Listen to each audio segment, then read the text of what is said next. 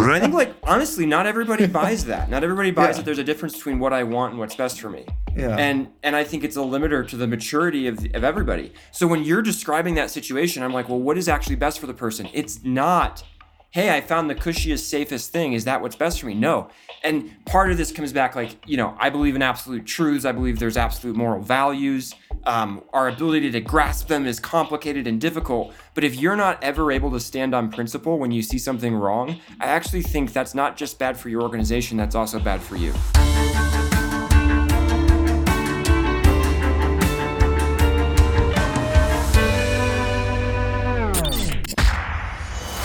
Welcome to Building Better Games, where we dive into what matters most in game development, leaders, and culture. Your hosts are Aaron Smith and Benjamin Karsich. Aaron and Ben are two veteran game industry leaders who have served a global audience of gamers and want to change how games are made. Welcome back, everybody, to Building Better Games. Today, we're going to jump into a little more on management. We're going to talk about our 4 principles for management and some maybe some controversial stuff around how we see the big picture. I think this is a special topic for Ben and I for a couple of reasons. One of them is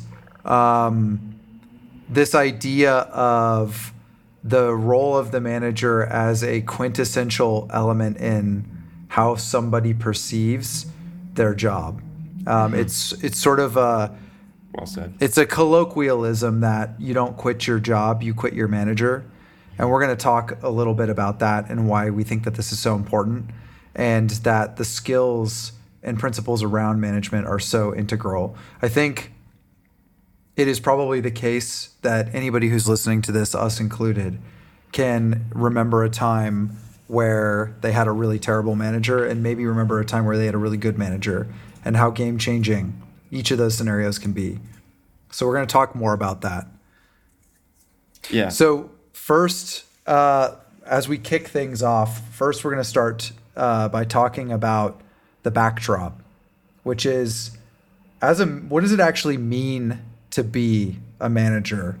Getting beyond just the things you need to do, the tactics, the techniques. What does it actually mean and who are you accountable to? Because Ben and I see this somewhat differently. Yeah, and for me, I want to make sure people are tracking.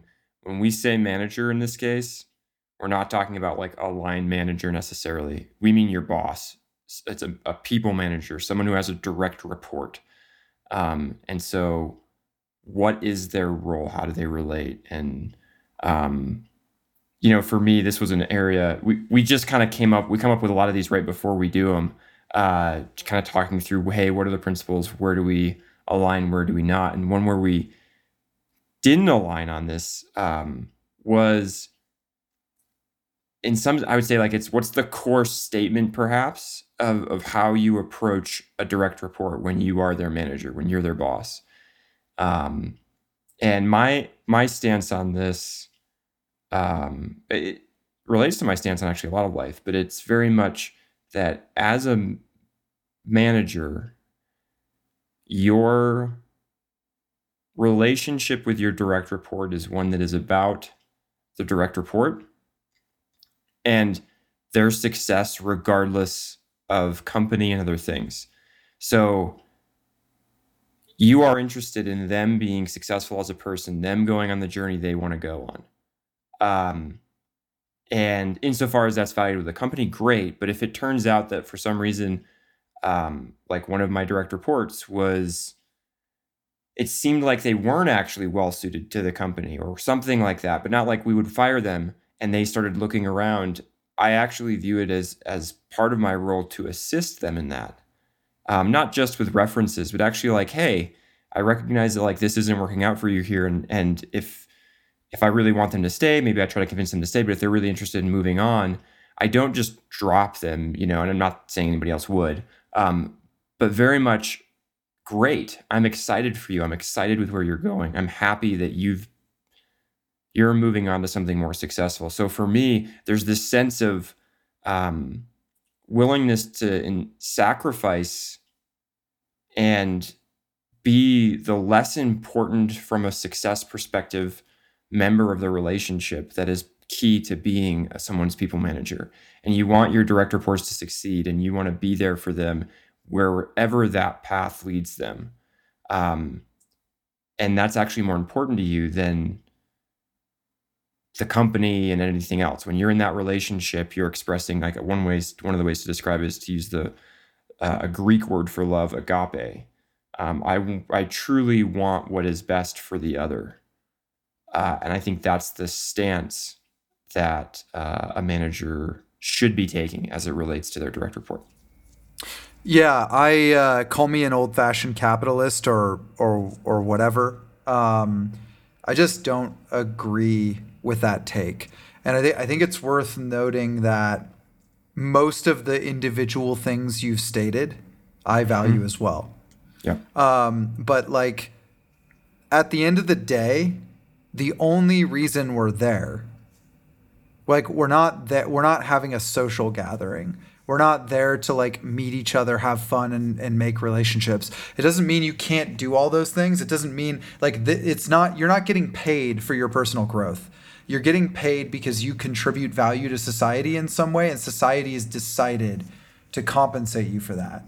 Mm-hmm. To be frank, and again, without going into a huge sidebar into a bunch of other topics, I think the idea that the primacy of your personal situation is more important or valuable than the service which you're providing is that's a modern notion, and I find it to be really idealistic. And there's a reason why this matters, because I actually think as a manager, you are accountable to the company first and foremost. Now, if the company steals or abuses people or oppresses people, that's fine. And again, this is what I mean when I say that, Ben, you and I end up in the same area or the same place ultimately. Like, if the company is abusive to its employees, I'm not going to side with the company. And one of the reasons I'm not going to side with the company is because I believe that fundamentally the company being abusive to its employees is bad for the company. Mm-hmm. So like, what that means is I'm going to advocate as a manager or a leader within a company. I'm going to advocate for what's best for the company, even if the company doesn't acknowledge that or doesn't know that. And if that division, if that rift becomes great enough, I'm going to leave that company. I'm no longer going to serve that company because that company, frankly, doesn't know what's good for it. Mm-hmm. Like, there's no scenario in which abusing your employees is going to create good business outcomes. So I guess my point is, though, is as long as like we're above board here and we're not talking about ridiculous edge cases, we're here to add value, all of us. That is our primary objective here. Like, and again, I believe that employees or people, myself included, coming to work and being fulfilled, having purpose, having mastery, all these things are integral to the adding of that value. But the idea that like it's important enough standalone for me to just as a manager be like, I'm purely focused on your growth, I am purely an advocate for you. It's like, no, I'm advocating on behalf of the company because the company pays my paycheck and yours. Like, that's the truth. And it's not just about, again, like we have to like sort of bow down to the company's objectives because the company pays us. That's not what I'm suggesting. What I'm suggesting is we cannot abandon or forget about the hierarchy of needs here. Like, we're in a privileged position. One of the elephants in the room when we talk about modern work that I feel like no one wants to acknowledge is that we are in a privileged position to be able to discuss worker rights or all of these lofty ideals we have around what it means to be a knowledge worker, what it means to be caretaken by your employee and have mastery and purpose. And like, there's a reason we're just now talking about all this stuff. In the last 50 years, it's because we've satisfied the lower rungs of the hierarchy of needs to the point where we can think about loftier things now. But we can't. The moment you start forgetting that those layers are there, you start taking them for granted, is the moment that one day the proverbial electricity goes out and the collapse of society happens, right? So again, this is a little overtly philosophical and I apologize about that. But what I'm really trying to say is like, we are there to do business, whatever that means for you, first and foremost. That's the thing that allows us to have these conversations, is that we're all collecting a paycheck, and then we get to go home and pay our bills and presumably live, hopefully, a better than average life, right? So like the moment we start prioritizing the success of the company or the delivering of value to our audience secondary to our personal growth, I think we're missing something. And I think that matters, because I think every day we are presented with scenarios where we're having to optimize a little bit. And those principles do come into play with all these micro decisions that we make. And sometimes the reality is, the truth that a lot of people don't want to acknowledge is, sometimes you have to bust your ass and do what needs to be done, even if it's not the best thing for you and your career. And ironically, I think being able to make those kinds of decisions at times is exactly the thing that leads to the most growth over the long term. I think that's why we end up in the same spot, the last statement you just said, because there is a point to put your head down and do a lot of work, and it may not be all the work you wanted to do, and it may be your job as a manager to encourage a direct report to do that.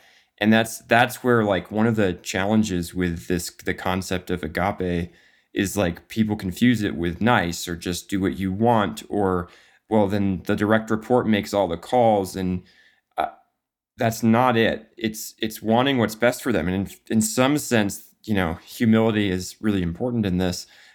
You're trying to actually say that based on the values you have about the world, I think that the way you become the best person is not through a life without adversity. Straight up. It doesn't mean I generate adversity for you, though actually, as a manager, sometimes you do. Sometimes you do put someone in a little bit over their head to stretch them and grow them. And being attentive to where they are and how they're coping with that, and recognizing that as you're doing that, there's intention for that, for the company and for the individual, is very important. And so for me, I think it's one of those things where, I'm not saying that as people go and manage, they're like, screw the company, I'm just here to help you succeed in your life. To view it as a binary, and it's not. Yeah. It's that I think when push comes to shove, and you do get into the very rare, like I liked how you described when we were talking about this. There's like the Venn diagram of what you would actually do has like a 98% overlap, whether you prioritize the employee's well-being and sort of being in that caring, compassionate, fully loving, but challenging state of them first, and then the company's goals and success second. Because as you said, they're linked, right? If we all go out and we just focus on the individual and the company fails because of that, we all lose anyway. Even if we've done a bunch of growing, because the thing that now we have to go find another job. And so whether you have them in 1-2 or 2-1, right? Only in those edge cases are you going to run into like which one? And there I think it's the case for you and me that it might only be edge cases. But again, there's so many different variations of that. There's incredible nuance, unbelievable nuance in this. There's a personal side of this for you and I that we've confronted when we talk about this. Like, I think for both of us, there's a part of the other person's perspective that's a little jarring. Like, when I hear you talk about, at the end of the day, I'm in service to the individual, and that's my primary priority. And at the most extreme version of that, you're like, I will trade off company things for that. I feel like there's a part of me that goes, no. And there may be a similar feeling for you at times when you hear me get into like fire and brimstone mode about like, we got to get shit done. And sure. Yeah. It's about goals. And a practical story came up for me. And I think I told you about this when it happened. It was really frustrating for me. And it's like, to me, it's a shining example of like how your prioritization matrix works. That I had an employee, she was incredibly talented, one of the most high-performing people I've ever managed. I had a very high-performing team at the time, which, by the way, I was always very deliberate about building. Mm-hmm. And the reason why was because I tended to work on very high-priority shit. Like stuff that if I went to the CEO or the president and I said, like, am I am I of the understanding this is like one of the top 3 most important things of the company? They would say, yes, absolutely. And so my feeling was, I always like to have a high performing team. That was something always very important to me. But given the nature of the work, that was even more the case. It was also common that some of this work, in addition to being the most high priority work at the company, was also not like the sexy work. It was not like the hottest work. Now, there were people that were into that. I've always, for example, had more of kind of like an affinity with engineers and technical work. So I always enjoyed that more than a lot of people. Like a lot of people were like, I want to work on the game. I'm a game developer. I want to make the game stuff. I'm running into a situation where one of my reports wants to go move on to the game. And by the way, none of what I'm about to say is a reflection on her. She was amazing. And she was advocating for the things that she should have been advocating for. Where I was frustrated was the way the rest of the organization reacted to it. Justifiably, they looked at her and they said, she's too valuable for us to lose. Yep. Which was true. And we need to make sure she's accommodated. So if for her growth and what she wants to do, she needs to move over here. Now, again, if it is true that your choice is to move the person to a project where they're going to be happier or they will quit, and they're extremely high performing, well, that's a pretty easy decision. But that is a reductionist way to look at things. Yes. And the reason I was frustrated was I felt that I could have set up an incentive structure, and the organization could have supported me in setting up one that would have made her focusing on the top priority stuff and doing what she was good at on the right things for the company was also the thing that advanced her career the most and grew her the most. And I had a plan for that. Unfortunately, I was not able to set that incentive up. And that to me was a big fail. And this is actually to me an exemplary or an example situation of where these things matter a lot. There's because it wasn't about her growth. Yeah. It was like we could have found a way in either scenario to service her growth. But what was not getting served was the company's priority. And so my reaction to the company was like, hey guys, you need to make sure that this is lucrative for her, that this is exciting for her. Like if you don't do that, that's the point, right? You can rationalize anything in any direction. You can, I don't mean that in a negative way. Sorry, rationalize sounds bad. You can come up with reasons for anything in any direction, right? Yeah, for so sure. You could have made a reason. You could come up with reasons why the right thing for her and the company is to move, or the right thing for her and the company is to stay. And that's why, as I said, this is nuanced. Like what's 2-1, what's 1-2. One of the things that's popping up for me as you're talking is our biases. Yeah. And when I think about you, I think of someone who career growth was always like a core part of what you were interested in. And it's not just about a larger paycheck, but that's a piece of it. It's about the greater responsibility, the learning more, the becoming more capable. Mm-hmm. And when you were faced with situations where it's like, you can go do something you would really love, and you looked at that role and said, yeah, but I might not grow or have the same amount of organizational influence as I could have if I went to this other job that maybe I wouldn't like as much. You tend towards, I'm going to take the one with growth, the one that grows my influence, the one that grows my role at the company. Well, there was another element to that too. You are correct. There's another element to that too, which is, and again, I think there's a bad side and a good side to this. Absolutely, to anything. Balancing out the you versus the company. Like, I think in many cases, what really was attractive to me was being the person that would step forward and say, I will do this thing. Right.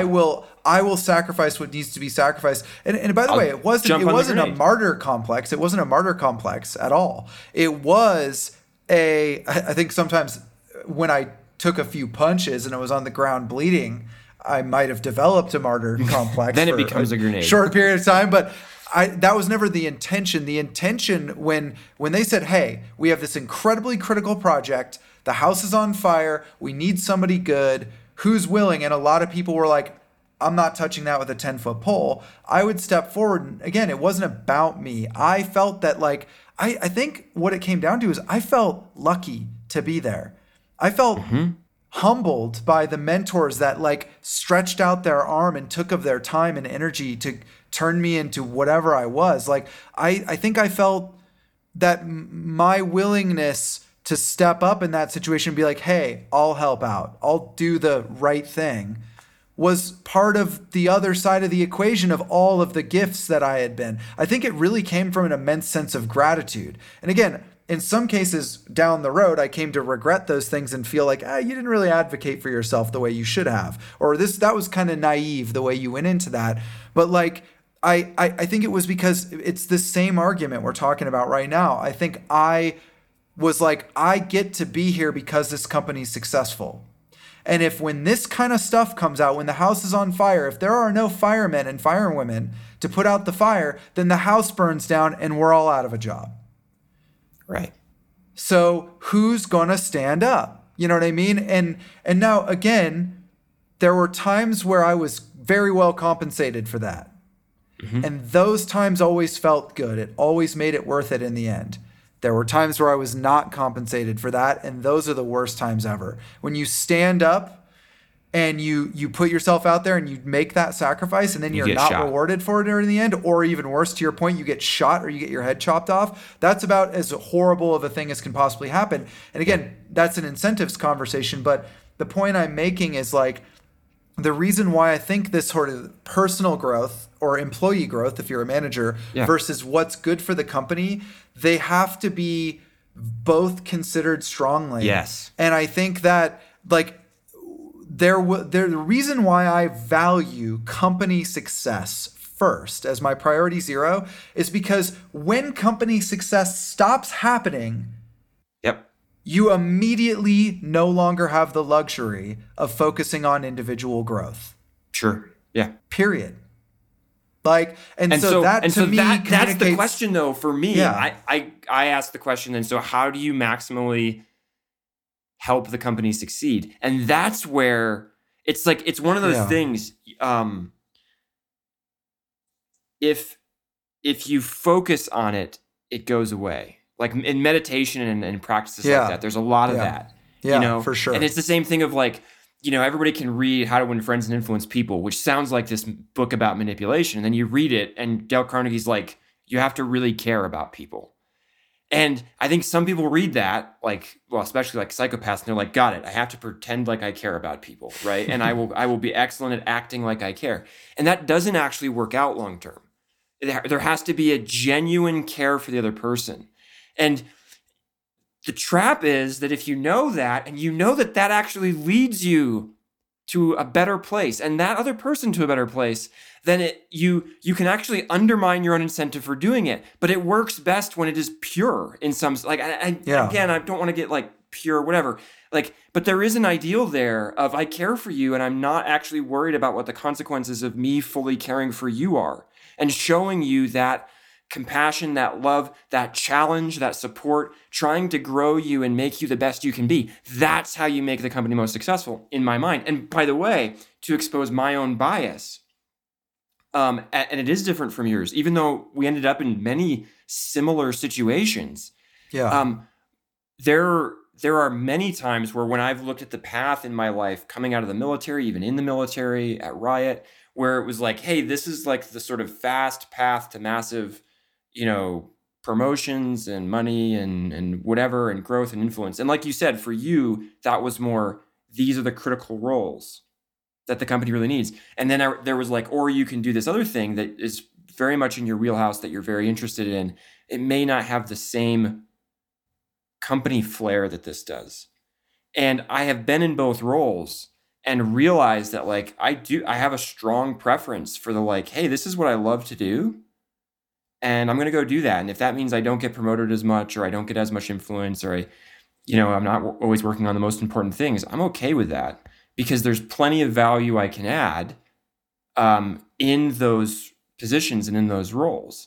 And then what's interesting is how often some of those roles I end up still encountering situations that are at least feel sometimes existential to the company or whatever, or to a part of the company. And then I'm still willing to take the stand and like stand on principle and uphold my integrity and whatever that is. I hope, and when I'm at my best, I'll say I'm able to do that. But for me, when I see other people, that's something that goes through my mind is, hey, not everybody's interested in those sorts of roles. And you're talking about the critical roles. Yeah. You and I were both firefighters. Well, and again, some decent portion of our careers, but you were a firefighter far more than I was. There was a begrudging aspect to that. You know what I mean? It's not really about being a firefighter.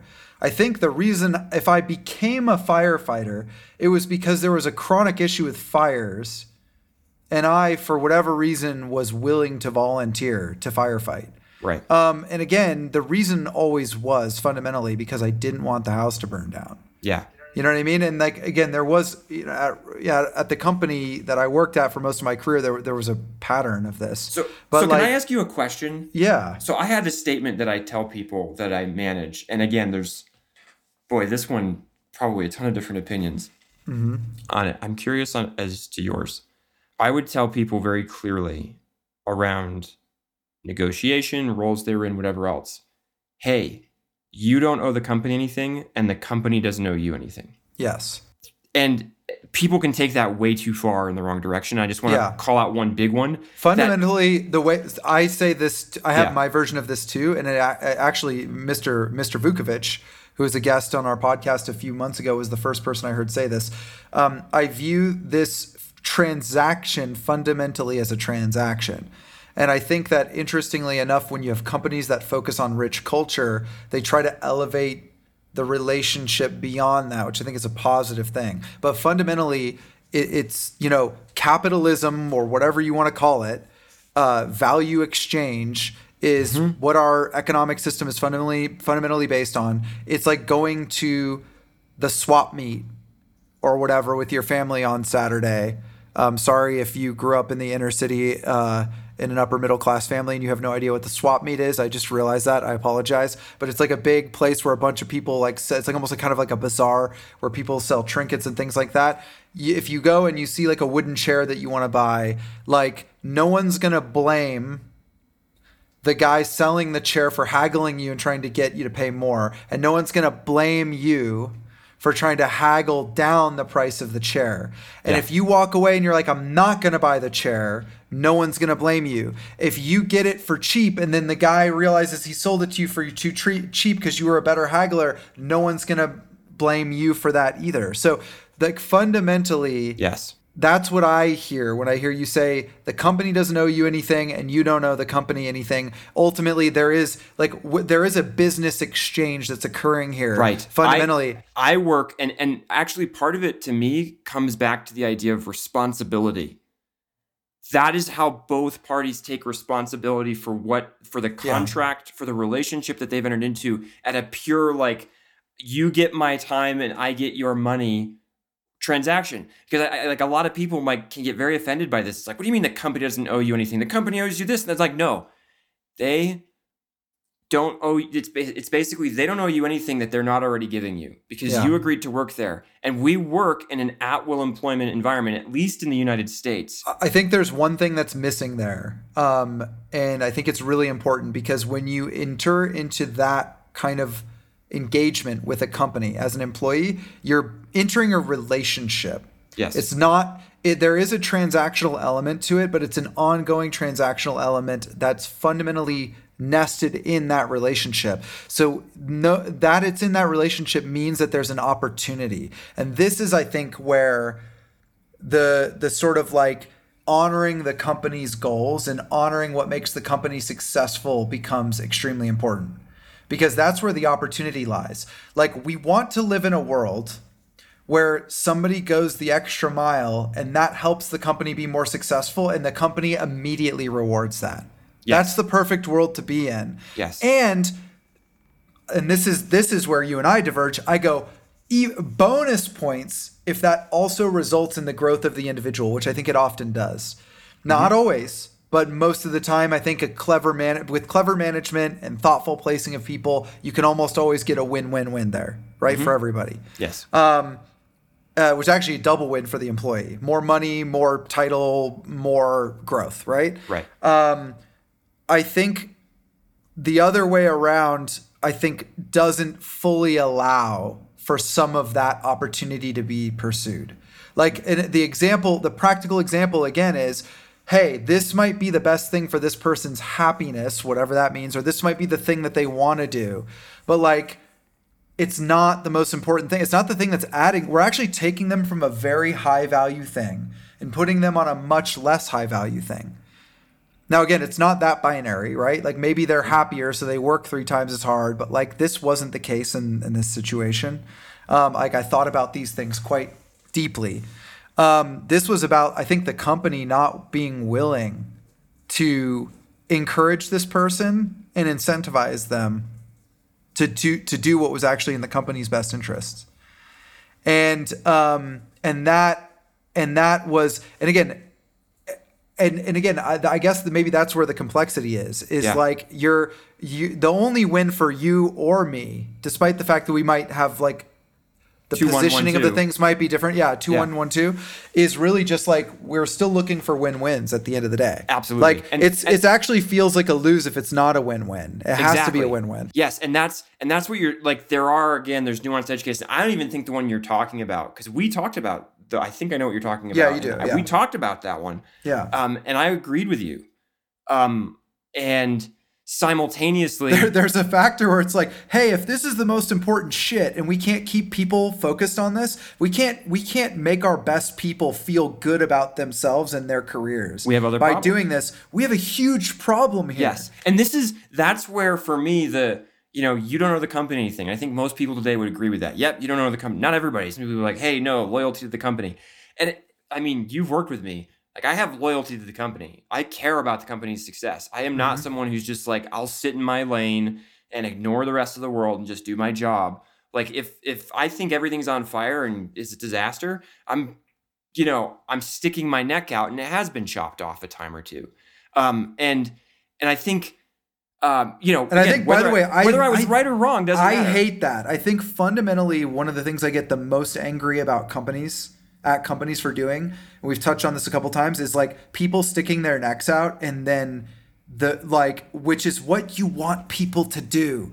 It's like, there's this zero-sum game that companies play with this stuff where it's like the alternative, by the way, if you go too far on the like, hey, take care of yourself first, then what happens is sticking your neck out becomes dangerous. Going to the high priority thing becomes dangerous because if you're on a project that you're really stoked about and your manager likes you and you like your manager and everything's hunky-dory and you're kind of moving up into the right and like you're safe and there's low risk and all this stuff, and that's what's actually best for you, then now the company actually has very little means of solving its most integral problems. And what the incentive is now moved to a place where you're actually incentivized to take care of yourself. And by the way, I had on some of those like house on fire projects, I had reputable people at the organization come up to me and be like, hey man, I think you should like not go to this one. That whole area of the company is messed up. Like they're not going to appreciate you. Like that's going to be a lot of stress for you. Don't bother. And that felt bad. And by the way, thank God that I was a naive fool to a degree.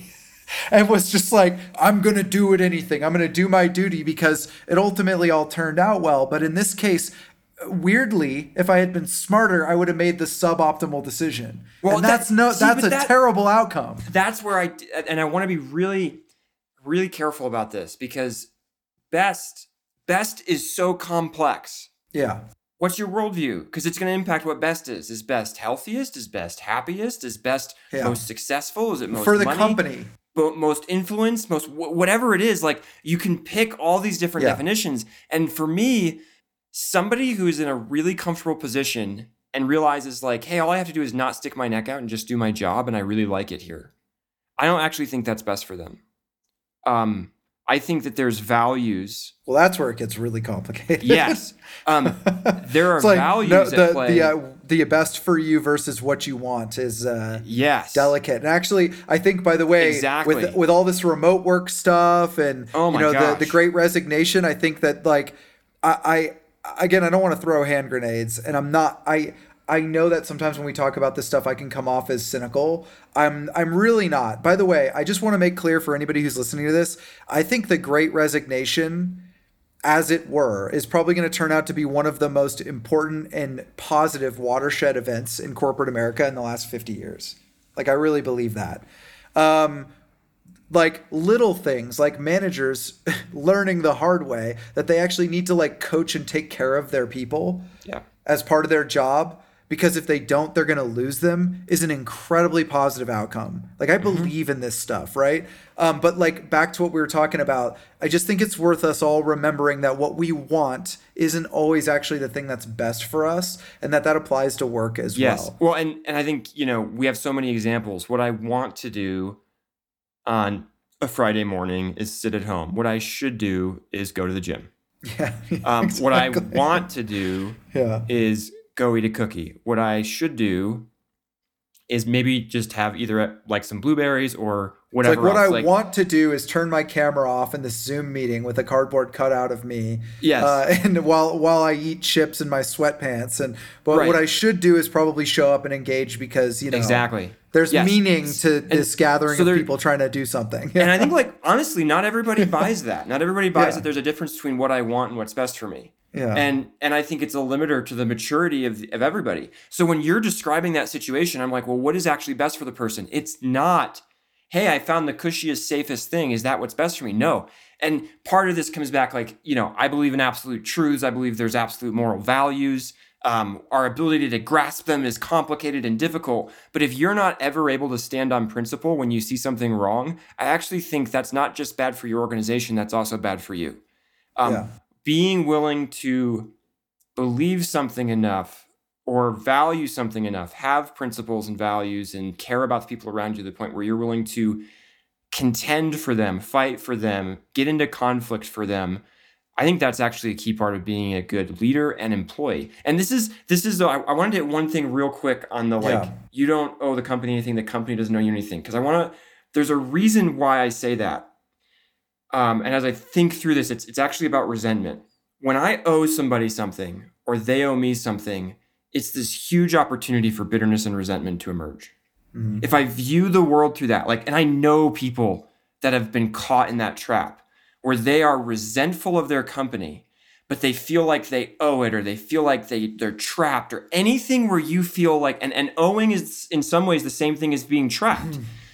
If you feel that way, then you're going to, you're allowing a huge pipe of potential resentment and bitterness and cynicism into your life. And it's because you're externalizing your reality to aspects of your reality. You're allowing yourself to fall out of being responsible. And by the way, companies can feel like they owe individuals something. Yeah. And the same thing happens. You start resenting, the company starts resenting the individual. Well, we owe that person. They really helped us out. Well, no, you don't owe them. They don't owe you. You, as the company, pay them. They, as the employee, work. Like, that's the arrangement. And it's so I'm not simplifying it because that's capitalism and that's the base. Like you said, it's not that that's untrue. It's just that you go down to that layer so that when I express loyalty and care for the company as an individual, it's not out of obligation. I can take responsibility now. Mm-hmm. And when I take care of my employees as the company, it's not out of obligation to them. It's not out of, I owe them or something. It's because I care about them and because I value being a successful company. And then the reward structure is around incentivizing the stuff that's best for everybody, right? Exactly. So I want to actually step shift. So what we've just done or tried to do, albeit a little philosophical, but I think it really is philosophical in nature, is we've kind of gone over what the backdrop of this is, the reality of what it means to show up for work. If somebody's reporting to you or you're reporting to somebody, kind of the very just core foundations of that and the frameworks for thinking about, again, what's important and how do you balance your personal growth or their personal growth against the company's objectives and all this stuff worth thinking about and developing your own opinions on. We're going to talk about what we view are the 4 principal pillars of management. There may be more, and we'd love to hear from you if you feel like something's missing here. But those 4 pillars are growth, integrity, and integrity may not be what it sounds like. We'll go into that more in a second. Accountability and advocacy. So as we've talked about like what the optimal relationships are between a manager and a direct report, we've talked about these 4 things. These 4 buckets emerged. And so let's kick it off by first talking about growth and what growth means, because we have touched on it already. Yeah. And we prioritize these, by the way. Like growth was number 1 for both of us. I think there's so many elements to growth. And it's funny, we talked about what's good for a company or their company view versus the personal view. Yeah. And I actually feel like amalgamating those 2 perspectives into one journey that a person can take is actually part of what a good manager does. Yes. And I think that's also where, the reality is that, like you said, you and I, even if we're 1-2-2-1, there's so much overlap in how we approach so many of these situations. Because, man, if I ever was in a company where they were like, nah, Jenny's just really good at doing what she does, we're just going to leave her there indefinitely because she's so good at it. She'd be impossible to replace. We'd be like, heck no. Like, what can she grow into? How, like, if you think you're getting value out of her now, imagine her or anybody 5 years from now if they were learning and expanding their ability to positively impact the organization. Anytime you settle for not growing your people for any length of time beyond like a couple of weeks, it's a loss, because that's compounding interest all the way. And, that's also where I think, you and I agree on this one as well, which is, think about this in this context of what's most important, up or out, right? Like, and if you're, there's a point where I think that's no longer important, but when you're an associate, you bring in an associate, you don't want them to stay an associate inside of your organization for 10 years. Even if they're like, well, they're a really good associate. No, like, because there's potential to be so much more. And you want people striving for that potential. You want them growing, because the growth is the win-win. And again, the way I think about that when we talk about combining those 2 perspectives, the company's ROI is parabolic if a person keeps growing over time. Because I really believe that every unit of investment that a company or a manager makes in an employee has a meaningful impact on their growth will pay itself back 5-fold. I really believe that. And so there's a opportunity cost for managers, a clear opportunity cost on behalf of the organization, by the way, for managers that don't actively grow their people. Yes. So like if you're not actively growing your people, if you have 5 direct reports and all you do is sort of task manager them, and they don't have frameworks for like actually being more competent, like you should be constantly feeling like you have to stay a couple steps ahead of them so they don't eat your job. Yes. That should be the feeling that you have. And by the way, it's not just your job.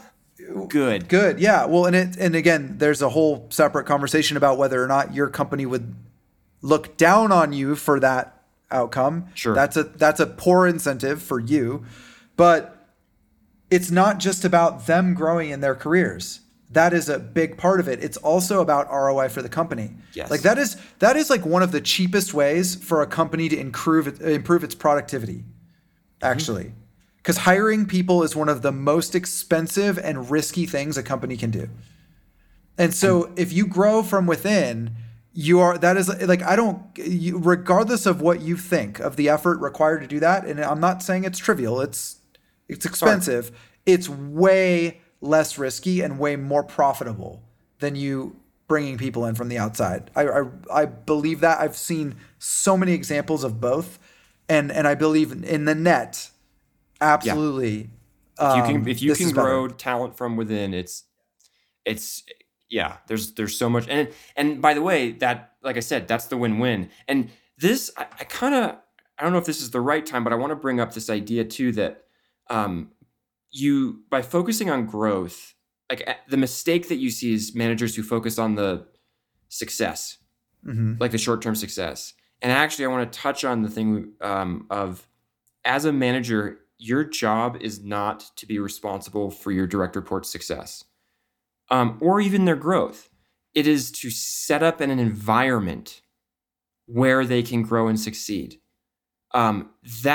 that is what you do, and that's how you relate to growth. That like there's mentoring that's involved in that. There's expectation setting. There's looking for opportunity. There's communicating, like a lot of things we'll talk about.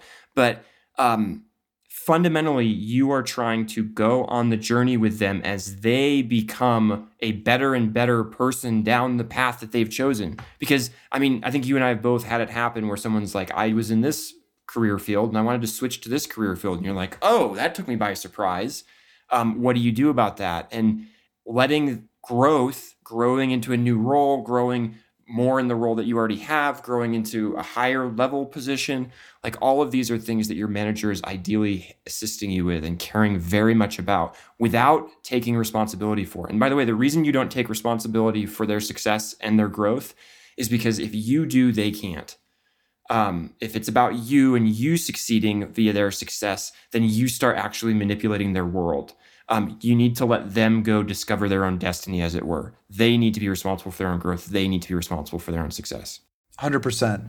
And I think we often talk about the responsibility of managers in that scenario being to create the frameworks and sort of illuminate the path forward for them, or the paths forward for them. Like, here are the 3 paths you could take, and here's what they look like. Yes. And again, there's a lot of reasons for that. One of them is that you've already walked that path, so presumably you have a better idea of what hacking through that foliage looks like. Yep. Number 2, you're going to need to be able to, well, we are not going to talk about advocacy yet, or maybe even today, but you're going to need to, in order to advocate for that person, you're going to need to see their trajectory along that journey.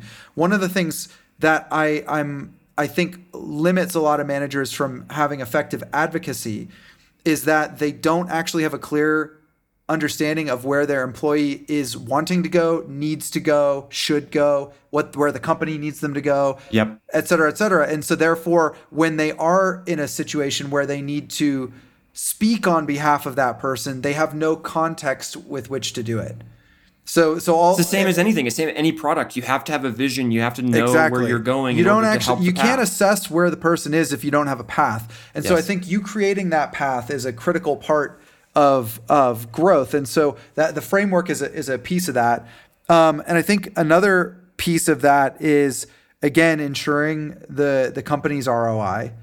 Like the company's making an investment in every single person that's there. So you ensuring the company's ROI. And then I think, again, we understand that it's autonomy, mastery, purpose, the 3 things that drive someone's engagement at work. Like, these are the 3 things that sort of provide that energy and joy for us. Mastery, growth is mastery.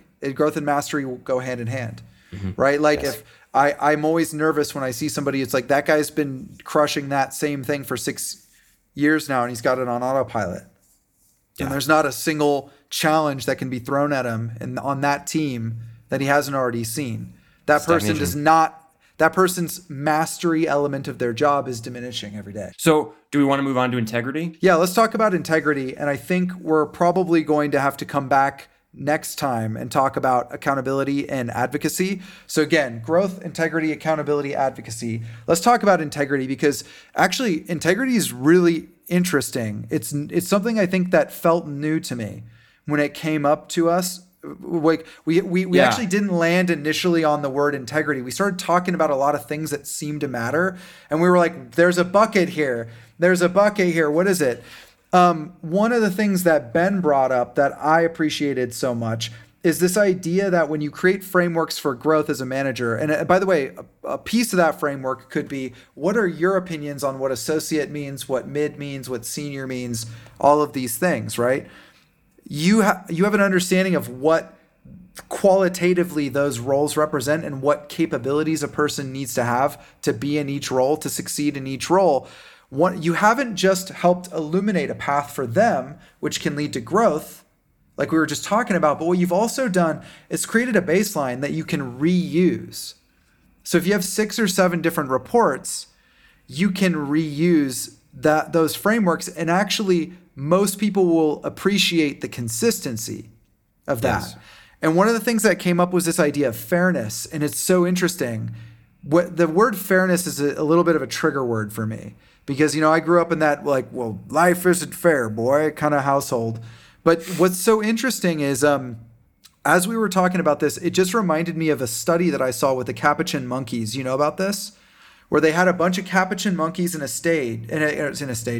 cages, and they were giving them unequal amounts of like bananas or something like that. And these are not, they're a very social species. They're primates just like us, but they're very far less advanced on the like intelligence chain, right? Even amongst other primates. And they were immediately emotionally responding to the idea that, hey, monkey in cage B got twice as many bananas as I got. What the hell, man? And the scientists were fascinated by it because they realized that fairness was something that there was high levels of awareness of at even much baser levels of intelligence than we previously thought. And B, that there must be, the logical conclusion is that there must be an evolutionary imperative to our understanding of fairness. I will say there's very little that's more frustrating for me than when I see somebody else that's subject to a different scale of performance than I am. Yeah. And it's, by the way, it's not necessarily just like, well, that guy got promoted faster than I did. Like, I don't tend to envy like that, generally speaking, but I do feel frustrated when I feel like my baseline is changing all the time, or when I can't really anticipate how many bananas I am going to get for doing a certain thing, right. Or my manager seems to just like be willy-nilly and more subject to external expectations than he is my actual performance. And so one day I'm doing really great, and then the next day doing the exact same stuff, I'm not doing great because he got some bad feedback from somebody or whatever it is. That's really frustrating. And by the way, also worth noting, apologize, it's a bit of a rant, millennials have been sort of scoffed at in the workplace a lot for being like, I want to be a director in 4 years because I've been working really hard. That's how it works, right? And then the Gen Xers and boomers come in and they're like, no, that's not how it works. It's way more complicated than that. Yeah. True. Millennials have been often written off in the workplace because they like participation trophy culture, right? Mm-hmm. I think that one of the things that's true about millennials that older generations sometimes struggle to understand, that may come off as entitlement, but is actually something else, because I've managed a lot of millennials now, I myself, an elder millennial, is actually that I think millennials are much more used to frameworks for achievement, like clear, highly clear frameworks for achievement, where it's like, you do these 5 things, you level up, or you get this badge, or like, it's not necessarily that I get a badge for everything I do. It's that I understand in clear terms what I need to do to get the badge, because the framework is clear and transparent. I think that's actually what most younger generations are hungry for. Sorry, lifetime of growing up playing video games. If you play video games, it's probably something you're going to understand. Like, we're used to clear for frameworks for achievement, right? You know what you need to do to beat the level. You learn the boss's patterns, and you bop them on the head 4 times and avoid the fireballs, and you win and you beat the game. Like we're used to those kinds of frameworks. And so to come full circle, I think, again, those frameworks will help create integrity in your system. And that integrity will create fairness and an even playing field, and provide you a consistency, by the way, as a manager, that will afford you trust with all the people you interact with. So, well, for me, it's like, what do you want to encourage in your organization? Yeah. There's an argument I've seen for like, we're not going to tell people how to get promoted. We're just going to let them all run around and try to figure it out. And that's part of the joy of it. That's part of the, that's part of the adversity of them becoming more and more successful, is that they didn't really know what they were doing, and they had to like bump their head into all the walls, and some of them got fired and some were successful, and they didn't really know why, or they had to figure out the pattern. And the question is, what does that actually incentivize? Where do you want people focusing time and effort? Do you want them focusing time and effort trying to understand who's getting promoted and who's not and why, and let me figure out the magic 7 card sequence that'll get me through my boss's next level and whatever else, because no one really knows? And also, by the way, buried inside of that is, honestly, a lot of times it's the people I like that get promoted in the absence of a framework. And so there's huge individual bias that comes into play. Yeah. Well, gosh, that person's highly effective, but frankly, they get on my nerves. This person's been in a much lower scope role, but I really like them and they seem to really like listen to what I say. So I'm going to promote them instead. Maybe people aren't doing that consciously in their head, but you better believe that stuff comes into play. And you and I both saw it because we tended to have frameworks for promoting those that reported to us. And when we engaged with those that didn't around this, we were often asking questions. Well, what's your framework? Or like, why is that? Wait, why this person, not that person? And there wouldn't be a good answer, actually. And again, it wasn't malicious. It wasn't like they'd thought through it. It was just something like, oh, I hadn't thought about it that way. And we're like, that's your job as a manager. Your job as a manager is to interact with your direct reports with integrity. And with that, we mean consistency, we mean fairness. And to ensure, do your clarity. part to ensure the system has integrity too. Yes, because if it does not, then you are going to endlessly frustrate some of your people and other people are going to not know why they were successful anyway. Exactly. And actually, I'd say that there's probably a higher correlation between that frustration and higher performers. Because higher performers are going to be really focused on value and anticipating frameworks that reward value. Yes. Because that's what high performance is. It's adding more value.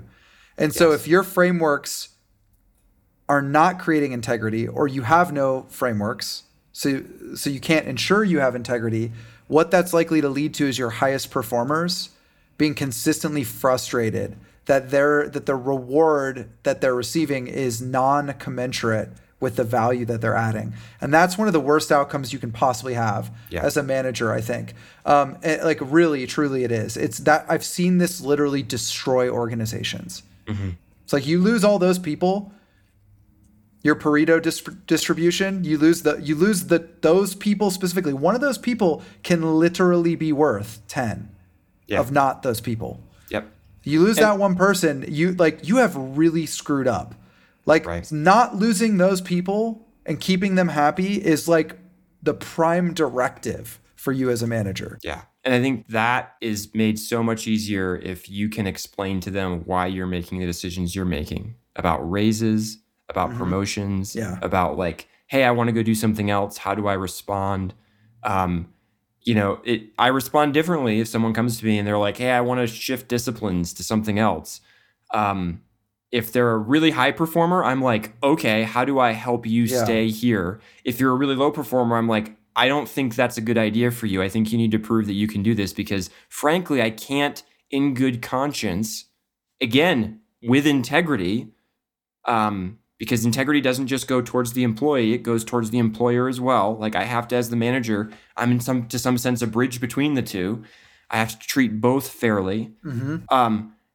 I might have to tell you like, hey, I know you want to shift, careers. Now is not the right time for that, at least not here. One of the things that struck me, you mentioned this earlier, that I think is a worthy point to mention, is you said that it's imperative for the responsibility over growth and success to be on the individual employee. I think it's I agree. I think it's worth noting that if your system is a high integrity system with clear frameworks, you are making that a hell of a lot easier for everyone that works for you. Like the chances that they fall out of personal responsibility and can externalize the reasons why they're not successful go up dramatically. If you have no frameworks, or you can't explain to them why they're not getting promoted, or you can't explain why Sally got a raise but Jim did not. Like if you don't have answers to these things, the chances that they just go, you know what? What's the point? Like clearly what I do doesn't matter. Clearly I'm subject to a system I don't understand. And again, we've all been there. So like this just from your own empathy, I can't imagine many people who have had a career that's more than 5 years have not been in this situation at some point or felt these feelings. Yeah. And again, those feelings take you out of a place of responsibility. And having highly responsible employees who own their own journeys is the best possible outcome you could have. One of the worst experiences I ever had was when all I could get out of my manager was that I was doing a good job, but no clarity as to why. Yeah. No clarity as to what did that mean for me. And by the way, this is something too, where if you're a manager of more junior people, you have to also teach them to ask these questions. And this is where I don't buy the just let your people flounder around figuring it out, and the ones that figure it out can be promoted, and the ones that don't can't. Because there's huge personality differences and like different sort of characteristics that people bring to the table. And some people are like, okay, he says I'm doing well. Great, I'm just going to keep doing that. No, teach them to ask, like, what does it mean for me to get to the next level because I'm interested in that? And if they don't ask, tell them, like, hey, are you interested in getting to the next level? If they say, no, not right now, maybe that's fine. Maybe they've got a lot to learn at the level they're at. Totally okay. It doesn't mean, up and out doesn't mean like, hey, you have to, everybody has to be the CEO someday. There's not enough CEO roles for that. By the way, I want to note something that just came up for me as you were saying that, which is that I think that I've asked that question quite a few times in my career. And I've noticed that with very few exception, that has made the person on the other side of the table very uncomfortable, i.e. my manager. That's a very uncomfortable question for them to answer.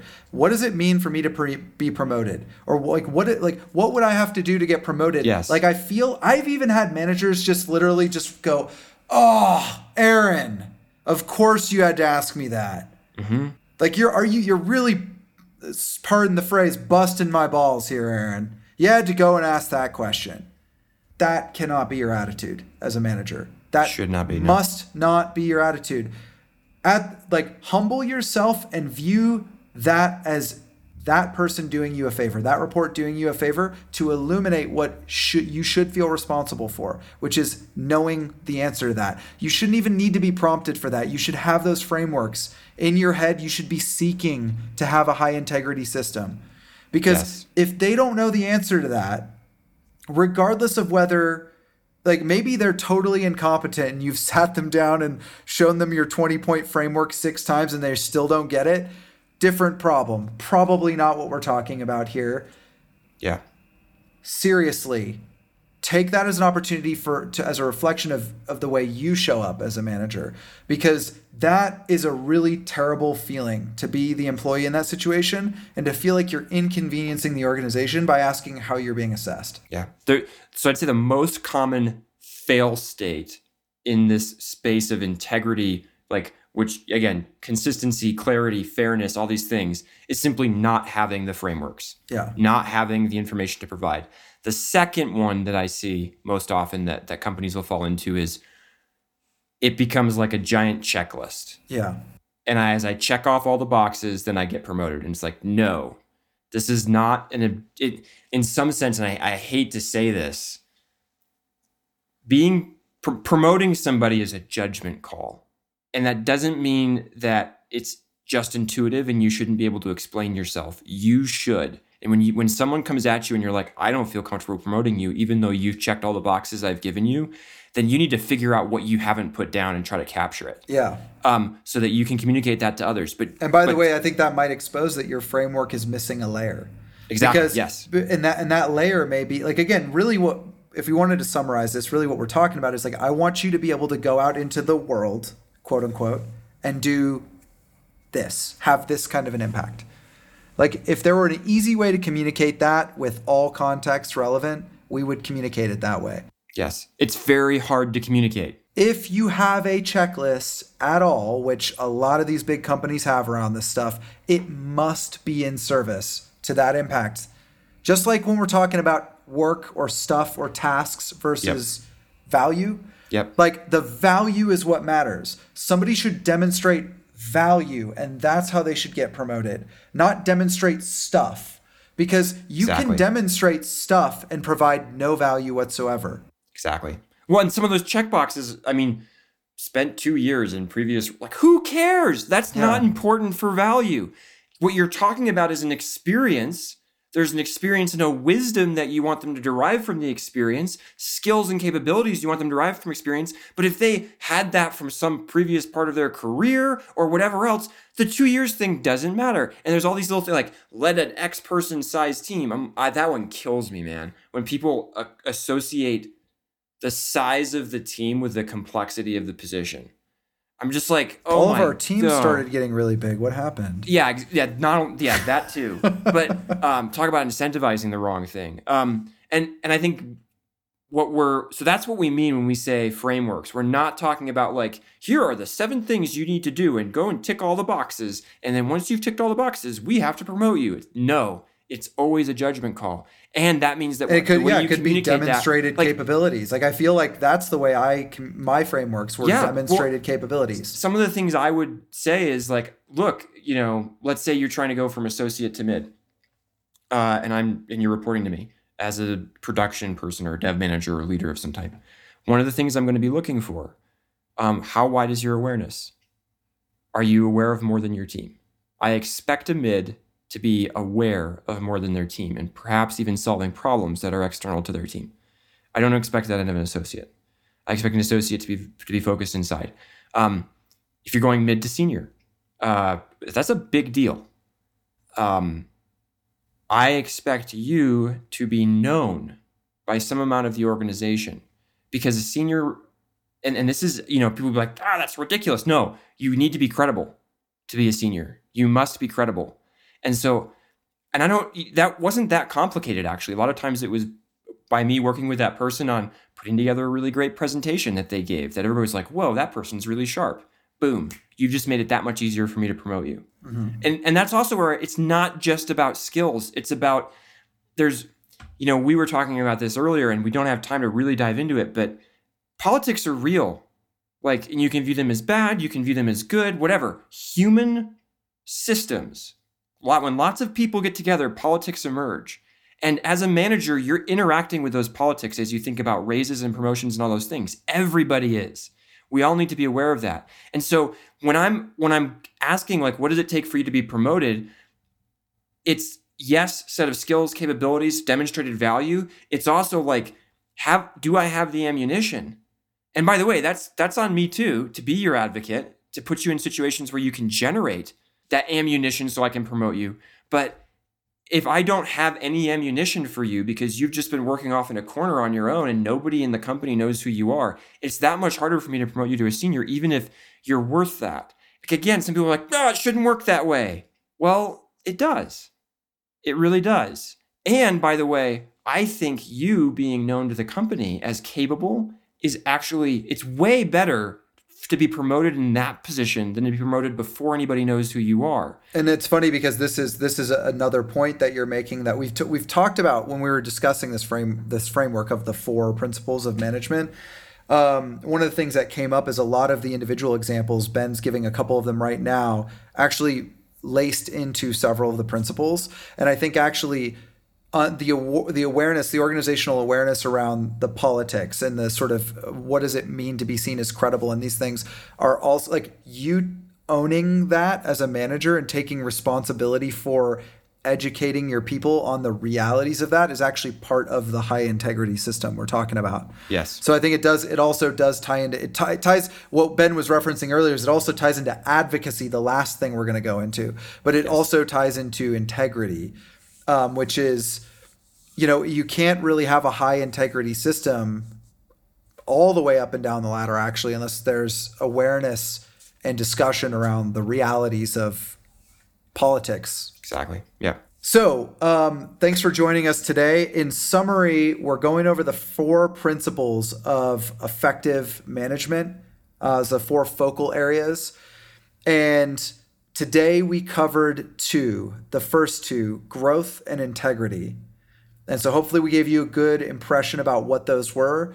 To summarize really quickly, growth is basically your ability to create a clear and clean and valuable trajectory for each of the people that reports to you, and to help them illuminate that path forward so that they understand that path and can take responsibility for that path. The second, integrity, is about basically making sure the competition is, I'm using the word competition there with quotes, is sort of well understood, knowable, and understandable by everybody, so that there's a perception of fairness and consistency, because that's motivating, right? And so you basically taking the time and energy to create awareness around how all the systems work, what all the systems are, and making sure that they're intellectually honest and that they're morally honest, so that people feel like they can engage with them with integrity. So that's what we call a high integrity system. Next time, we're going to talk about accountability and go into some detail about what that is. And we have before. We won't cover it in too much detail, but it is one of our principles because it's the chain that binds all of us together at every layer in an organization. And then advocacy, which will be a fun one because that's one that's actually very complex and very social. So we'll see you next time on Building Better Games. Thank you for joining us. Thanks for listening to Building Better Games with Aaron and Ben. If you have comments, questions, or would like to work with Ben and Aaron, shoot an email to info@valarinconsulting.com. That's info@VALARIN consulting.com. Please follow us on Twitter or Instagram @ValarinInc. We'll catch you next time.